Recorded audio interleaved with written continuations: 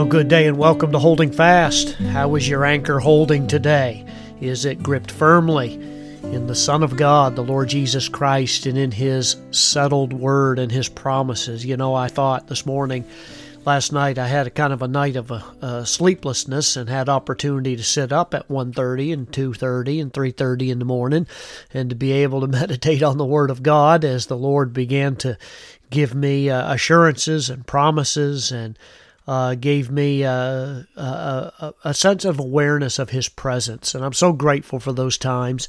And you wonder what people actually do who don't know the Lord, who don't have the firm foundation of the Word of God. And maybe you've wondered that even yourself. And I'm so grateful for our Lord. Jesus becomes sweeter as each day goes by, as I meditate on His goodness and His promises and provision for just keeping me focused on the Lord Jesus, on my Father in heaven, and I'm so thankful for that and His constant presence with me. It's what brings me to John chapter 15 again, and we've been talking about the vital relationship between the branch and the vine. Now, I've been trying to share with you through these podcasts the intimate nature of the relationship that every true believer has with Christ. That it's not something that is just ancillary or tacked onto your life as you would a hobby of some sort, but rather that Jesus Christ is the focus. He is the premier emphasis in my life. He is the one whom all my choices and my decisions focus on. He is the one around whom I organize my life and structure it. That's why from the pulpit and from other means, even this podcast, I encourage people to understand that life is not made up of my hobbies and my desires and my wishes, because all of those things will let you down. But a life that is made up of entire dedication, of believing in Him, living in Him, existing in Him, is what makes the difference between somebody who has a life of peace and contentment and those who are constantly under some sense of gloom. This vital relationship between the branch and the vine is stressed here in the passage that we're looking at again this morning. Took the opportunity last time to be able to highlight verse 4 of John chapter 15, and I emphasize that first three words of verse 4, where the Bible says, where Jesus taught, "Abide in me." And I focused on that particular phraseology, and I want to focus on the second part of that even today. Abide in me, and Jesus says, and I in you. And I emphasize that fruit bearing is really impossible. For you to evidence the work of the Spirit in your own life is the obvious purpose and the chief end of what God has saved you as a believer today. Fruit bearing is actually inevitable when you abide in Christ. Now, what are we talking about when we use that phrase, when the Scripture uses that phrase, abiding in Him? It's an important phrase. It means to remain united to Him by your living faith. That not a day goes by but what you don't organize and structure your life based on that relationship that you have with Him. You're united with Him by virtue of the fact that you have this settled confidence that He is all you need in life. This settled awareness that He is the one who should be the King. He is the one who calls the shots. He is the one to whom your existence is dedicated to. It means to live a life of dependence on Him. As 1 John chapter 3 says, that somebody who abides in Christ, it is a reference to obeying His doctrine, His teaching. You're imitating His example. You're constantly exercising faith in Him. Now, we all know that we would love to be able to never falter, never stumble when it comes to a consistent walk with Christ. that's the dream of every believer. We know that because of our flesh that it's not realistic right now to understand perfect obedience, but that it ought to be our goal to be constantly exercising faith in Christ so that your discipleship means something, to live like Christ is real. That's what it means to abide in Him, to allow His Word to dictate all the steps of your life, to dictate the decisions that you make, whether it comes to what kind of spouse you are, to how you raise your children, what you do with your money, to the entertainment that you enjoy, to everything, your goals, your purposes, everything in life ought to be shaped and molded by abiding in Him, dwelling in Him. And then the next part of that phrase in verse 4 is, abide in me and I in you.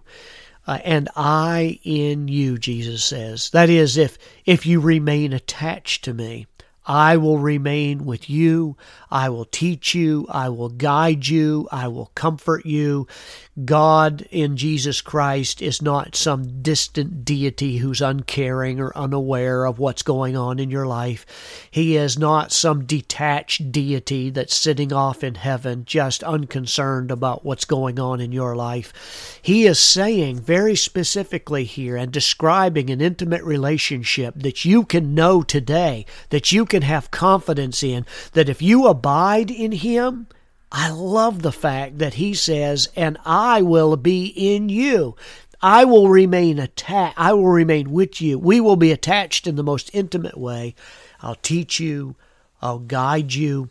I'll comfort you. And then He proceeds to illustrate that by a reference to the vine there in verse 4. That if a branch should be cut off just for an instant, it would wither and die and be fruitless.